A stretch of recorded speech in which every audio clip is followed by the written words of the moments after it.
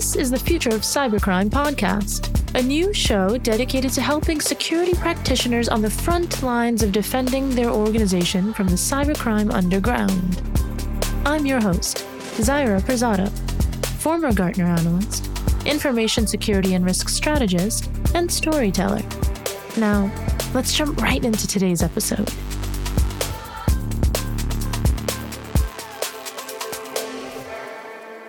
Hello, everyone, and thanks again for tuning back in to the Future of Cybercrime podcast. If you're new here, Kella's Future of Cybercrime podcast is dedicated to helping security teams, ideally like yourselves, succeed with cybercrime threat intelligence. In each episode, what I'll do is interview a security practitioner to distill their best practices, lessons learned, even actionable takeaways for you to succeed in defending yourselves and your organizations against cybercrime. Today, I'm speaking with Joseph Carson. He has a very prolific background, ethical hacker, still and continuously creator, security expert, a digital forensics expert as well, a keynote speaker, a very well-known author, and also a fellow podcast host. I am excited to have you on, Joe. Thanks for joining us. Many thanks for the warm welcome, and it's really a pleasure to be here. I always enjoy, everything we can do to make the world a safer place is my goal. So whatever value the listeners get out of this, I'm hoping to share as much best practice as possible, because it really comes from a lot of years of experience in the industry. So I've been around a long time. So I'm hoping that some of that value will get across, and then ultimately, people will be able to not only apply it to their work life, but also apply it to their personal life, because security is not just about protecting businesses. It's about protecting our way of life, our society around us. And a lot of these attacks, take down businesses, but they can sometimes wipe out people's entire digital life. Yes. And not just from a data perspective, but also from financially. Absolutely. You've touched on a lot there. Let's dig into every bit of that. How about first, let's talk about your background. 20 plus years. I don't want to date you here, and I'm going to take this from a wisdom's perspective. Let us know about your background. I've only given a tiny bit. My time in this industry has been close to 30 years now. I was around, but security wasn't security. Security was actually just something you did in addition. And I was laughing when I was talking to a really good friend and colleague yesterday. We were talking about that, security then was a key to the door where the computer was. So it's really evolved over the years. And so when you get down to the fundamentals, my career has really vastly changed over the years. The basics is always fundamentally the same. How the fundamentals and things work, we still have connectivity, and we still have computers, and we still have operating systems and software. And it's how they get deployed and how they get used is what changes over the years. But yeah, I've been close to 30 years in the industry. A large part of my early career was in system administration, help desk worker, making sure that systems were working. A lot of that was in the health industry. So a lot of the projects I worked on was things like patient health records. So to make sure that they were accessible. And one of the first projects I worked on was digitalization of medical records, which was taking them from paper and putting them into the computer. And a lot of those projects was to quicken the turnaround time and make them more efficient, more accurate, so that doctors could make sure that they're diagnosing and understanding the medical records accurately, rather than trying to understand, if you ever see doctors' handwriting, it's not the easiest to understand. Hopefully that isn't what you had to. Digitalization was a lot of trying to interpret poorly written handwriting, which wasn't easy. So a large part of my first part of the career was and even in the late 90s, I worked in the ambulance service. And I think that was one of my really career-changing moments, was the ambulance service, because then it was, when the systems weren't working, it was not just a matter of an SLA. My SLAs, if I didn't meet them, meant that people died. And for me, that was a major impact. That was something that really made me understand about, high critical systems and how important it is to make sure that they're always available, and having the supply chain and making sure you've got duplication as much as everywhere. So the work in the ambulance service, that was a big realization. Previously it was non-critical systems I worked on. You could do without a day of those systems, but in the ambulance service, it was minutes. So for me, it was a big realization about the criticality of systems and how it impacts your way of life. Ultimately, if somebody has an accident, making sure the ambulance gets there on time within 23 minutes can save, somebody's life and to make a big difference. So for me, that was a big change in my career of understanding about how technology is not just about, a computer, but it was actually about, making sure critical services function and improve them all the time. And it was also about innovation as well. And it wasn't just about maintaining. It was always looking at ways to innovate.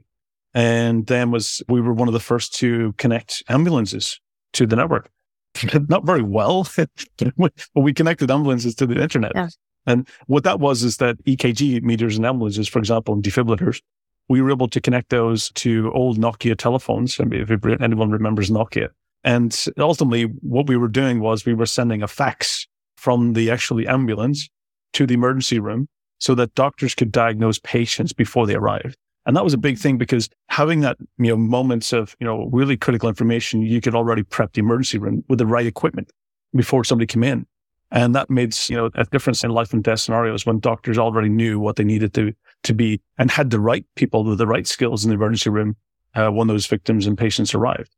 So this is something you're always looking at innovations. And then another part of then I changed careers to working in the foreign exchange money markets. So it was no longer about life and death, but it was about hundreds of millions of dollars and euros. You're touching on all these key elements of what makes cybersecurity though. So now you're getting into the finance idea. The finance side, and this was one of the things that I started realizing that I wanted to put myself in the person that I was serving, from the system side, into understanding about what it's like to be in their job. And realizing that there's humans behind these machines. And so not only just being an architect, I was doing a network operations center or like a SOC position at the time. So making sure that we had visibility of the entire network. And it was an application service provider. So it was a cloud-driven solution so that banks could access foreign exchange money markets across the world. And then it was really about, the criticality was for change for me. I was actually more relaxed in that job than I was in the prior one with life and death. When somebody was shouting down the phone, asking me where the $300 million went, I was very calm. So a lot of people would be in a stressful situation with that. But for me, it was something that was much easier to deal with. But at that time, it was really about investigating, understanding about transactions and what was happening. But it really meant I really wanted to understand what it was like to be in those people. So I actually went and got certified as a money markets and foreign exchange trader to really get to understand, because I think one of the things we miss in our job is really understand about who it is we're serving, more about the business, more about the risk, more about the processes and the people and how they get measured. And the best way we can do it is putting ourselves in those positions, is working alongside and listening. So that was a big moment in my career as well, where it made me realize about, who it was I was serving and trying to understand better rather than being, where we are traditionally very enforcers of security and you must do it this way. And, we're always hardening. We're always sometimes making friction to the people we're serving. And ultimately, it made me realize that we need to change that. We need to make security actually frictionless. So that was a big change. And that time in my career, that was where I really transitioned from being not just a NOC administrator, but actually transitioning being security. And it was actually interesting because at the time, the company I worked for, we were a secondary victim of a major DDoS attack. And one of the kind of renowned attacks, I love going back and looking at the article. So Steve Gibson, who's another amazing security researcher in the industry and well known and has been in the industry for a long time, his company grc.com was under a DDoS attack. And the company I work for, we use the same ISP and we're a secondary victim. So I remember that whole working to restore services and to get things back on track. And that's where I started to understand as much as possible and start to research into DDoS attacks and really try and make sure that what was the best way to defend. Because the company I work for, I want to make sure that we would have that same service outage again by going down that path. So that was my transition into getting into security. And then since that, the last 20 years of my career has been focused on security and every element of it, from high availability to architectural designs, to cybersecurity awareness training, to the perimeter itself, to applications, to patching systems, to, ethical hacking, understanding the mindset of attackers. Because I think for me, that's one of the most important things. If we understand the mindset and we understand about, what they think about when they're going down the path of getting into systems or getting access or doing social engineering, we can get better to understand about what things we can do to make it more difficult. If we understand, and to be honest, most of the incidents that I've also do a lot of incident response in the past 10 years or so, getting my hands dirty and helping organizations and helping victims to the path to recovery. And this has been always interesting because it allows me to get really close to the action. Because if you're doing incident response, you're really in there in the aftermath and you're seeing the footprints, the breadcrumbs that's left behind. All right. And you're trying to recover, kind of restore that. I always say there's a metaphor I use, which it's almost like you have this massive jigsaw puzzle and somebody threw it up in the air And basically all the pieces went everywhere and half the pieces are lost. And an incident responder's responsibility is to pick up all those little jigsaw pieces and try to understand the big picture. And sometimes you're only left with maybe a handful of thousands of pieces of evidence. And you're trying to understand about how did the attackers get in? What did they change? How they moved around? How long they've been there for? And that sometimes for me, it's really interesting because it allows me to start putting myself in their shoes and start thinking about what were they thinking about? And, incident response is almost like the reverse of hacking. it's you're doing it in reverse. Yeah. I'm looking at this piece of evidence. What does this tell me? How did they get to this machine? Or what technique did they use to get to this machine? And it's always a really intriguing approach. So for me, that's one of the things I really got heavily involved in. And it allows me to really understand that mindset. So, and the goal ultimately is there's no 100% protection. We have to realize that. It's all about making sure we force the attackers to make more mistakes. I'll just quickly pause you for a moment because we have some great transitions that you've gone through. Being close to the healthcare industry, then in the finance industry, we see these two being the biggest consumer of cybersecurity in a way. Then you're involved by proxy, I'd say, as a by secondary effect, at least, to DDoS attacks. So now you're getting full-on exposure of what kind of headache that is and what loss is incurred in that. And that seems to be that pivotal moment in your life where you said, I need to make sure this doesn't happen. I need to secure. This journey, I wouldn't say a lot of young people in cybersecurity today are familiar with. Not only seeing the onset of a digital revolution as we know it for the millennial generation and Gen Z today, because that's what they would define, right? Digital revolution goes back for many people. And multiple times. I haven't just been through the one digital revolution and change, and it's been multiple along the way. My introduction was in that first change from mainframes into desktops. So even the first computers I worked on, medical records, was mainframes. I had a punch hole that was actually giving commands to the computer to take backups. So for me, we've been through many revolutions, and it's hard for people to think about in today's industry of how much we came through. When we look at cloud and virtualization, all the cool technologies we're dealing with, they started back in the 60s. This is not new. Long ago. It's not long ago at all. Relatively not long ago, though how much we can consume and adapt as humans is impeccable given where we are now. Though one thing I really enjoy that you said was that metaphor, as if throwing jigsaw pieces into the sky and then trying to pretty much catch them and put them together. I thought this is cybersecurity writ large. For those in asset management, that's what they're doing. For those in vulnerability management, that's what they're doing from a different perspective, having to see where it all makes sense. And then going forward, security researchers, intelligence researchers, and then we have incident responders. Everyone is trying to make sense of so much that may or may not make sense, and then just to filter in, filter out through the noise.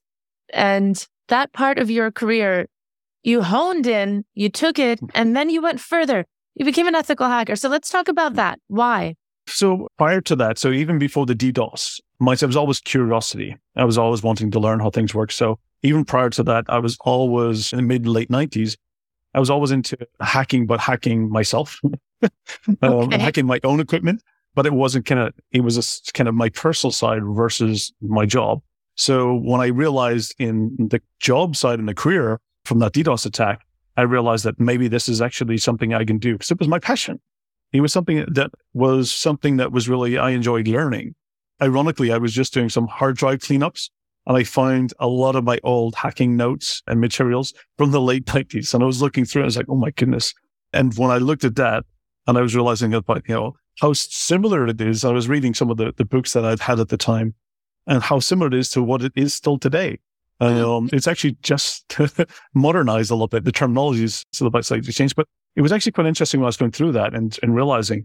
But yet, absolutely, as you said, once I realized that it was a possibility for me to take that as a career, I honed in and I've dedicated, the last pretty much 20 years of my career to using my knowledge and skill sets and ultimately to make the world a safer place. We have this misunderstanding from the term hacker that we misunderstand, we think of as a criminal act, but hacking is not a crime. Hacking is a mindset, it's a skill, it's a curiosity. Yes. And majority of hackers and ethical hackers like myself, I always use the term ethical hacker because a lot of people don't, when we're talking about it in the mass general public, it's important to use ethical because some people in my industry don't like using it because they think hackers just by itself is good. But sometimes we lose context. We lose the understanding of, what it is. And there's always that negative approach associated to it. So I always think it's important to make sure we keep the context and that we have to understand that majority of ethical hackers and hackers out there, they're like myself. We want to make it a safe place to enjoy and have fun living our lives. And majority of hackers are not criminals. They're there with an intention and motive. And it's really understanding is that there's a few, of course, out there that want to make, money. Mostly the hacking crimes is financially motivated, and they will do what they can. And some do take that criminal path. Ultimately, just like any society, some people do go into crime. And even in the digital society, that is a path that some people choose. So for me, it's really about, making sure. And so sometimes my hope is that we can catch some of those earlier and, when they're playing in curiosity. And I'm hoping that we can catch them earlier and make sure we point them to the path of good before they do, start taking the criminal path even further. Yeah. So there is that, transformation, hopefully, that we can get more people taking the good path and choosing the good side. But ultimately, my goal is to use my skills as much as I can to make it safe and fun. Sometimes we take hacking as a scary thing. And I even, we look at report after report, and in the marketing side, in the security industry, we also put a lot of fear in because we try to fear people into buying something. And I think it's the wrong method to go. I think it's always about how are we helping? How are we reducing the risk? How are we making people's lives better? And I think that's the wiser approach. And at the same time, it's let's have fun while we do it. Because also, not only, do we make it scary, but we scare people from joining our industry. A lot of people look at it as from a scary perspective, as do we really want to get into the scary, it absolutely does. Fearful world, or do I choose the simpler path? And I think that we have an image problem that needs to change. And I want to be out there showing how fun it can be. One of my fun workshops that I tend to do on occasion is also doing hacking gamification and making, hacking gamification a fun thing to do, where it brings people together. I always call it's like the reverse of an escape room. So you ever do escape rooms? Mm-hmm. Or basically you're in a room and you try to get out. Hacking is the reverse of that, only in a digital version where you're actually trying to get in. And ultimately, making it a fun way. And it's a great way to learn as well and to have teamwork. And so for organizations, that's one of the things I think is a good thing that they should always incorporate into. Absolutely. The image problem is pervasive everywhere, even within our own organizations for security teams. Security teams have their own image problem within an organization. It's not seen as the hackers organization. It's seen as the slowing us down organization or the rules and the policing organization. Mm-hmm. And then writ large in this world, just by way of what is projected as far as media consumption and in entertainment, hackers are then seen as an entirely different subset. Just unrelated to these people in their own security teams and their own IT teams embedded within them if they're smaller teams. So I agree with you. There's an image problem in many layers. I, again, am going to go a little bit back into something you said. You went into your old notes in your hard drive and you saw where you came from. We had another episode with Harlan Carvey, and he spoke about how there are so many tactics and techniques and ideas about cybersecurity that were taking place as he was fruitioning in his career that he held on to, and they enriched the entire threat intelligence process. And today, there are a lot of practitioners who are set on newer ways, things that have been taught in university or through prep books that don't convey the entirety of the message. And when you go back into those notes, do you see certain things? I'm asking you, do you see certain things that you say, threat researchers, intelligence researchers, they deserve to know this. They deserve to know that as well. Absolutely. One of the things is that I came from an era where you had to build it yourself because it didn't exist. So you had to learn how the fundamentals work. You had to learn really getting into the very basics of machine code, assembly, binary. And that's still today what everything's built on. And this is where it really gets into is that when I look back in my notes, all of it still actually applies today. Ironically, it's still valid. Just the terms of or how you use it is slightly different, but it's the fundamental building blocks of hacking. And the difference is today, when I find from when I went to university, is you learn the basics. I learned COBOL at university, which is ironic, which is like a horrible language. No. So that's how old I am. So I did COBOL. wasn't a very good programmer because I remember every time I finished a project and my teacher would come up and she'd just slap her hands on the keyboard, and then your program would crash and you're just going, all my hard work, and I didn't do basically validation, verification of the inputs. So for me, learning that fundamentals understanding, and when I look at what I see, unfortunately, the quick path to our industry is to learn how to use a program or how to follow a specific methodology. And I think we're trying to fast pace a lot of this, which is important and good, but I think it's really still important to make sure, because I think the big difference is that there's somebody who knows how to use a program and can go through, basically the steps in order to make it work and to do a vulnerability scanner to patch the system and so forth. But to fundamentally understand how it works and the mindset, that's what we need to be making sure we also educate, is the thought process. How do we make sure that when it doesn't go to plan? So when you're doing an ethical hack, and this is why I did an episode a while back with Nahum, with Ben Nahumzak, and we talked about when a lot of the pen testers and ethical hackers do their videos online, but they show the shortcut, they show the edited version, but they don't show the rabbit holes.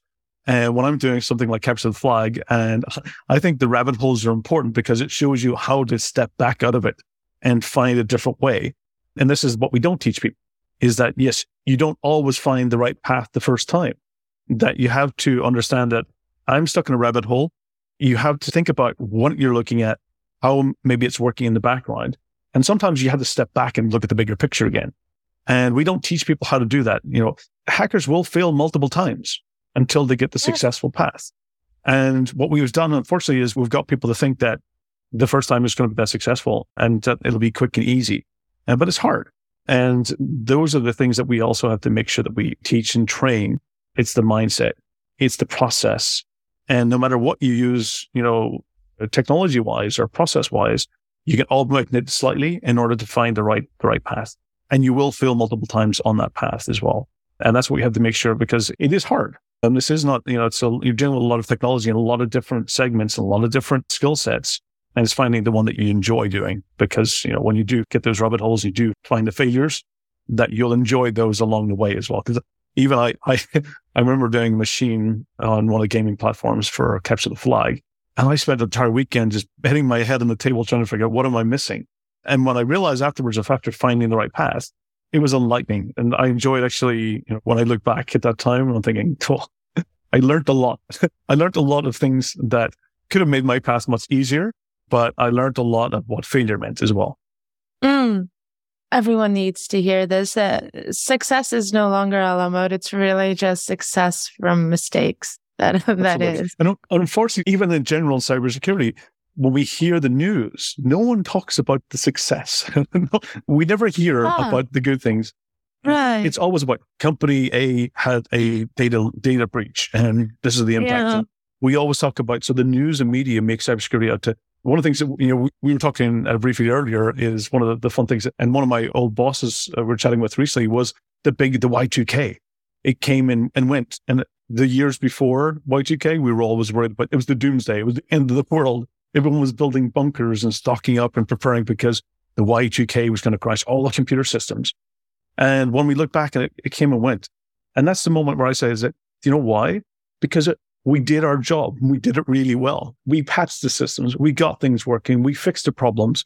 And that's why Y2K came and went without there was none of the doomsday scenario that happened.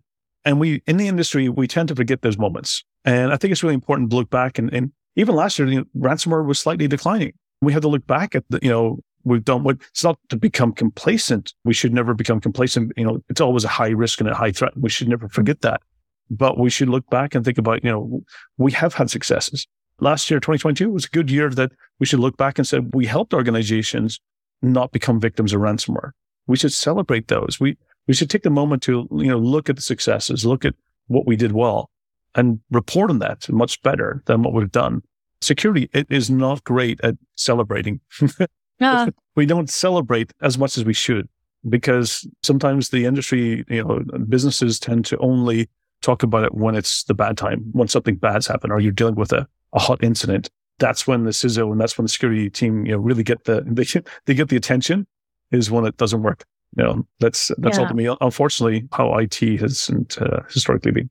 There are just some major cultural shifts globally that have to happen. People have to be more coveting of their own privacy. Mm-hmm. And in a time like this, especially with social media platforms, the idea is not to be so coveting of your privacy. So there has to be something terrible to make them coveting, right? And when people start to catch on to that, I think cybersecurity, anyone who's in this profession is looking forward, and they're already there, maybe 5-10 years always ahead of what might happen, what might go wrong. I mean, that's what intelligence is. The bedrock of and the foundation of intelligence is that. So it takes people who aren't involved a lot of time and a lot of mistakes. And it's only until they hear about someone that's, next to somebody they know that has been compromised in a way, will they even care just a bit? No one ever thinks it can happen to them. And organizations are following that same culture. So larger cultural shifts outside of security must happen and then inside. But this is the world anyway. One question I have for you, the state of cybercrime today compared to when you began, how would you describe the evolution and where would you say we are? I think when I started my career, a lot of the times it was mostly hacktivism. It was people, testing out their skills and knowledge. So you can go back to the grc.com DDoS attack, and it ultimately was a 13-year-old kid that basically was behind the botnet that basically took down multiple organizations. It was all about, people curiosity about, what they could do. That's been along the way, but I think the pinnacle moment was around the late 2000s, maybe around 2010 to 2013, where a lot of this started to become much more how to make money out of the crime. And I think this is where we started seeing that transition. So when I started, a lot of it was hacktivism, just curiosity. People, looking for information, wanting to get access to things they shouldn't have access to, or wanting to test new toys and new methodologies, or reverse engineer, or try to, get licenses for things that, cost a lot of money. that ultimately, was or how to get music without actually having to pay for it, or a lot of that was the early days of hacking, was as how to get access to things you should not have for free. And then again, the methodology and the kind of motto back then was, information should be free. And, so that's one of the kind of the motives. But fast forward to today, majority of the criminal activity around cyber threats today is financially motivated. It's all about making money quick and making lots of money. We can look at a lot of these major ransomware gangs. They've made hundreds of millions, some of them even in the billions of dollars in financial benefits from basically these crimes. And the big difference as well is that it's cross-border. It's international. A lot of these criminals are sitting in countries where their governments are giving them safe havens as long as they turn a blind eye and they don't target their own citizens. So they're getting that ability. And sometimes it may not even be a crime in those countries. The laws may be so draconian or so old that it's not even considered a criminal act. So this is really where the large, and you've had the convergence of not only the digital criminals, the traditional hackers, but you've also got into organized crime who've also moved in and started funding and started looking to expand in digital crime as well. And this is where the acceleration has been. And ransomware has been the perfect weapon in that regards. Because of course, you got cryptocurrency, you got a lot of companies who are very dependent now on digital services to serve their business. And when you come in with ransomware, it's basically taking your systems down, it's encrypting your data, it's stopping your services, it's stealing your data, it's threatening to disclose it. And if there's criminal activity in that potentially, then you become basically also much more against things like compliance and regulators as well.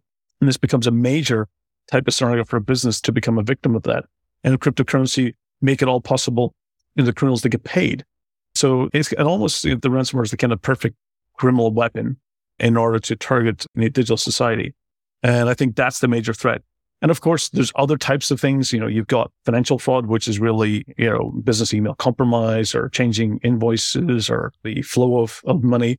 So there's always a financial side. Doesn't always have to be ransomware. It can be other types of methods to get a financial reward.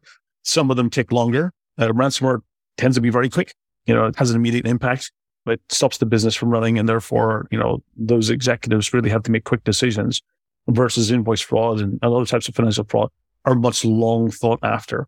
And then you get into also, there's a lot of romance scams as well that's on the increase, which is really sometimes twofold. It's one is to get financial motive out of unsuspecting victims or to get them to install something in their device, which they take back into their employer and give them access that way. So there's lots of different motives and the threats are increasing. Sometimes we hear too much about government types of hacking, which is espionage.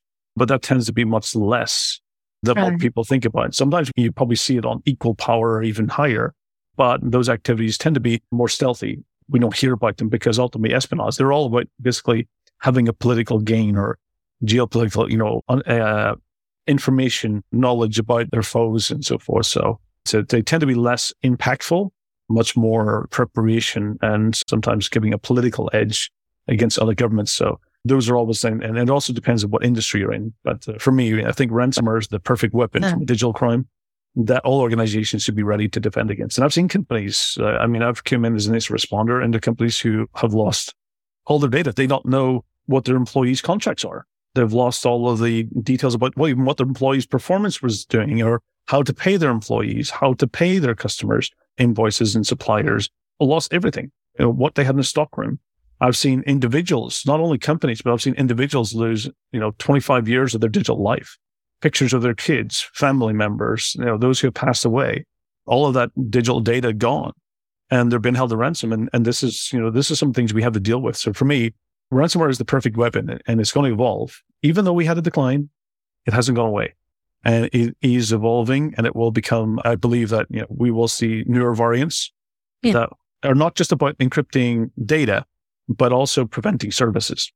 So I've seen a lot of refactoring of ransomware into things like Golang and Rust, which then makes it cross-platform, which means that now, it's not just about, traditional operating systems and people clicking at things, and that it will start to impact industrial controls into IoT devices, smart devices will all be able to, become impacted by ransomware.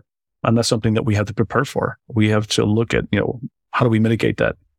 But at the same time, having fun while we do it. That is the scary part, but we can definitely do it by enjoying the successes of making sure we prevent it. Well, we have the foresight. Absolutely. The intelligence is there. We see it coming. And even with, a lot of the automation, that's being used by we refer to artificial intelligence side of things, which is the big buzzword. In our world, it's really automation. When you're a technologist, it's all about automating things. Yeah. But it means that the criminals can do things much faster. They can, build much quicker things that would have taken much longer time, and with less resources. That's ultimately what this enables. So it's something that we also have to be prepared for. So there's a lot of technology out there that has good uses, but also can be weaponized by criminals. That's the state of order in this world in general. Anything good must be balanced by that bad. So it's great to have foresight and think of the ways that whatever advancement we make can be compromised. As far as the state of threat intelligence today and cyber defenders, how would you say they're prepared to handle what you say we should be prepared to handle? That's one, right? So that's how is foresight being addressed? But besides that, what is the state today in general? I think we're getting better. The important thing is that not all countries have equal capabilities. This is something we have to realize, is that around the world, some companies and some countries have more advanced resources and skill sets and capabilities than others. And it's also what we've seen as well. We look at, ransomware has changed its target. Now, the last year, more companies and countries in Latin America and South America became victims because they have less capability to hack back. If we look, recently, of course, how the Hive gang was taken down was a hack back. So these ransomware gangs are realizing that, okay, well, let's make sure that we have a longer lifespan and a longer capability, and let's target geographical regions that have less capabilities to take us down, and have less capabilities in order to also as resiliency, and they'll likely get paid. Not as much, but they will get paid without the fear of the hackback. So I do think the progression and the capabilities of some countries around the world has excelled quite significantly, and we are closing that gap. Definitely from criminal gangs. My fear is from a nation state perspective is that that's a bit more where it could be more impactful. But it really comes down to, hopefully there's no motive for nation states in order to take that action. So that's just where it really comes that fine line. But we are, like, knowledge-wise, a lot of intelligence, a lot of understanding, a lot of capabilities, and we are getting better. We're getting better. This almost, I hope not to assume here, but does this assume that life is made easier for the attacker than it is for the defender? Absolutely. Unfortunately. Unfortunately, they don't have limitations in scope. And, one of the things that we always laugh about is that, the path to being a criminal is so much easier. They don't require certifications. They're practitioners. They go on and they learn. They've got a passion. They'll do it. So the bar for going into the criminal path is much lower than it is for getting into industry. And unfortunately, some industries are still saying, you need to be certified. You need to have these certain, we need to take that perspective and think more about, going back to the old way of learning on the job, which is what it used to be. It used to be learn on the job. Not everyone can go down and afford the academic path or the certification path because it is expensive. And it means that you're separating a large part of society who want to be in the industry, who want to help, but just don't have the funds in order to get there. So we had to turn back to where we used to be, which is about taking passionate people who have the mindset and helping, share our knowledge. They can become certified later if they wish to, but it's important to make sure we get more people interested in getting into the industry. For me, this is really where we close the skills gap. We get more people from diverse, backgrounds that it's not just about, our industry is no longer just about being a techie or a geek. Okay, well, that's my background and I relate to that. But we have to get people who can communicate, who understand business, who understand people, who understand psychology. Even therapists. I remember working in this response. I was watching the team burning out. They were just 24 hours a day working around the clock, trying to make their business survive the ransomware attack. And at the end, having a psychologist speak to them because of that, it's like somebody going, in this response, it's almost like a war zone. That's the type you can have, post-traumatic stress just from working in an incident and having, basically people who can take care of the people who's working in those stressful environments. I've worked, as I mentioned, in the ambulance service and emergency services. So coming from that background, we had people that helped those emergency services because dealing with those crisis moments, you needed to have people who could take care of the people who's actually, dealing with car crashes and dealing with accidents or, building collapses or fires. You had to, there's a certain mental state, but it's the same in digital. I've seen the similarities in the working environments, and it's so important that we realize that if we don't fulfill that gap right now, there's a lot more people in our industry going to burn out much quicker. We will have people leave the industry, but we really need to make sure that we take care of the people as well that's responding, that's keeping the lights on, that's working these stress environments. Some of them enjoy doing it, but time takes its toll. When you're doing this repeatable and you see the scary things, you see the impacts, especially even those who's working in other digital crimes, human trafficking and a lot of kind of terrible images and stuff that people see. That's a very stressful job. And it's also part of cybercrime as well that people have to deal with. So having people who can take care of the mental state is critical as well. It will, again, take some time. I mean, cybersecurity was more a club before it became a profession. And then we have, first CISO comes in the 90s, not too long ago. And then it's made into an absolute profession that then has a business function that follows. And still today, we have certain CISOs that aren't taken seriously and that their reporting lines are obscured to their executive.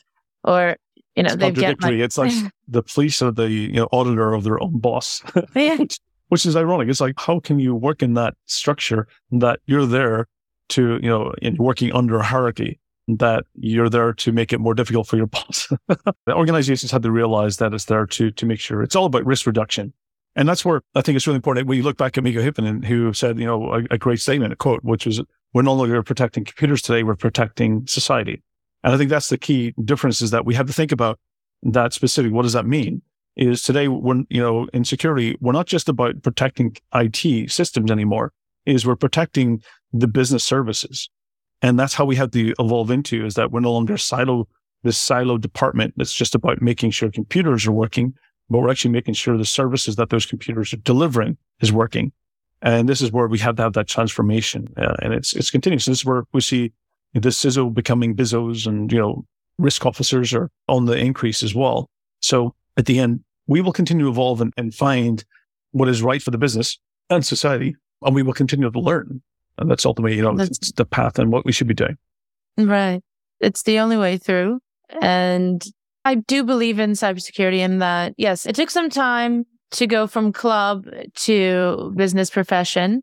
but no time at all in the grand scheme of things. And then now that it's let's just say it's a necessary part, given regulatory bodies and what they have done for it, especially what GDPR has done. It's a necessary part of certain organizations. And now that it is, slowly we can bring back that more nurturing club mentality with a little bit more ease. But this is entirely dependent on how many people we can get in, because right now it's just not so attractive. So like we said, there's an image problem. So once we get through that, one of the things I also is that some of the people in the industry that really, how they articulate it through social media as well doesn't make it something that's nice as well. There's a lot of really negative comments in social media in the InfoSec community. And it's always hard to see that. For me, I think we really need to be more open. A lot of people think about, CISOs, the CISO doesn't know how to code. They don't need to know how to code. They need to know how to reduce the risk of the business. They can surround themselves with people who know how to code. And we have this, they need to be like us type of mindset, but that's not true. We need to be open. We need to make sure we're more inclusive, that not everyone needs to have the same skill sets as we do. Right. And what value do they bring? And that's really important. So, and sometimes that's where unfortunately, a lot in the industry do jump to. It's just like, how technical skill set is that person? Can they develop? What they're in a security role. How can they not actually know how to do certain, that's not, ultimately they have a value. And the reason is because they understand the business that they're actually there to reduce risk from. And we have to start getting more into being inclusive and more open. And, hopefully that image problem will evolve and will get better over time. Yeah. And if people have such a big problem with someone not knowing something, teach them. Exactly. If you've got the critique, reach out and teach. It's as simple as that. Oftentimes, even in my career, and it's short, it's still growing. I've got a lot of time to go. I've had people say, you don't know this or you don't know that. All right. Well, you're telling me the problems. Give me the solutions. Tell me how to do it then. Exactly. I'm here. We're here. Let's go. and that's its life. That's all of my life is that, I realize myself, I will never know everything. And the important thing is that what I tend to do in my technique is I surround myself with amazing people that I can go to that will help me find the answer. Yeah. So going back to the one where I was hitting my head against the table in the hacking game that captured the flag machine that was so kind of difficult, I actually reached out to someone for help and they just gave me a little nugget about what to look for. So again, I don't know everything. It's not my that's not where I'm an expert in, but I was able to make sure that I had the right people around me to help, that were willing to teach me, that were willing to share and put me on the right path. And that was actually one of my negative things that I had in the past was I was a perfectionist. That was one of the things in my career, in the early part of my career as a perfectionist. So I would never share any of my work until I knew it was the Mona Lisa. It was perfect in every way. And for me, that was a negative part. And one of my, former bosses and mentors who really kind of transitioned me into security and helped me realize that sharing and being transparent, but making it clear that this is not the finished work. I'm still working on it, still progressing it. It is. And being transparent and sharing was something that it was hard for me at the beginning, but it turned me into a much better educator, a much better person to be inclusive and to help not only for me to find paths to get the right answer and to get it doesn't always have to be the right answer. It can be an answer that helps me ultimately find what is the best way, but it also helped me be a better person, actually being more open to sharing and helping people get the knowledge that I had. I think we should leave it at that because that's the humble way. And Joe, that's where I hope we bring cybersecurity moving forward. I know we're up on time over here and we can just say so much more, but I'd really, really love for our audience to chime in with some feedback once this episode is published and give their ideas about where we can move forward, see if they resonate as well. You have the experience, you've had the time, and you came out with a lot of wisdom and you're still growing as we all are. So it's been a pleasure to speak with you. And just before we head off, I'd love to give the listeners some idea of where they can reach out to you. Where's the best place to go to keep up with your work? So absolutely, there's three places that probably where I put the most of my content and where it's easy to reach out. A lot of my books and the podcasts and stuff, that's all available on the delineate.com website. So if you're interested in my reports and books and resources and blogs and everything, that's where they get hosted. Otherwise, you can also follow me on LinkedIn. I'm quite easy, searchable and findable on LinkedIn. And I do kind of share a lot of my commentaries and thoughts and also links to the podcast as well there.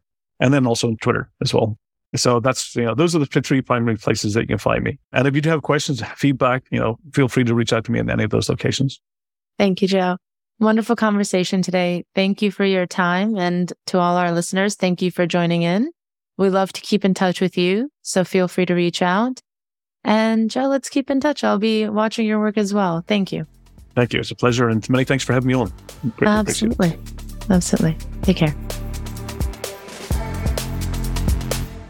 Thank you for listening to another episode of the Future of Cybercrime podcast brought to you by Kella. For the latest episodes, please visit ke-la.com or search Future of Cybercrime on your podcast platform of choice. Thanks, and we'll catch you on the next episode.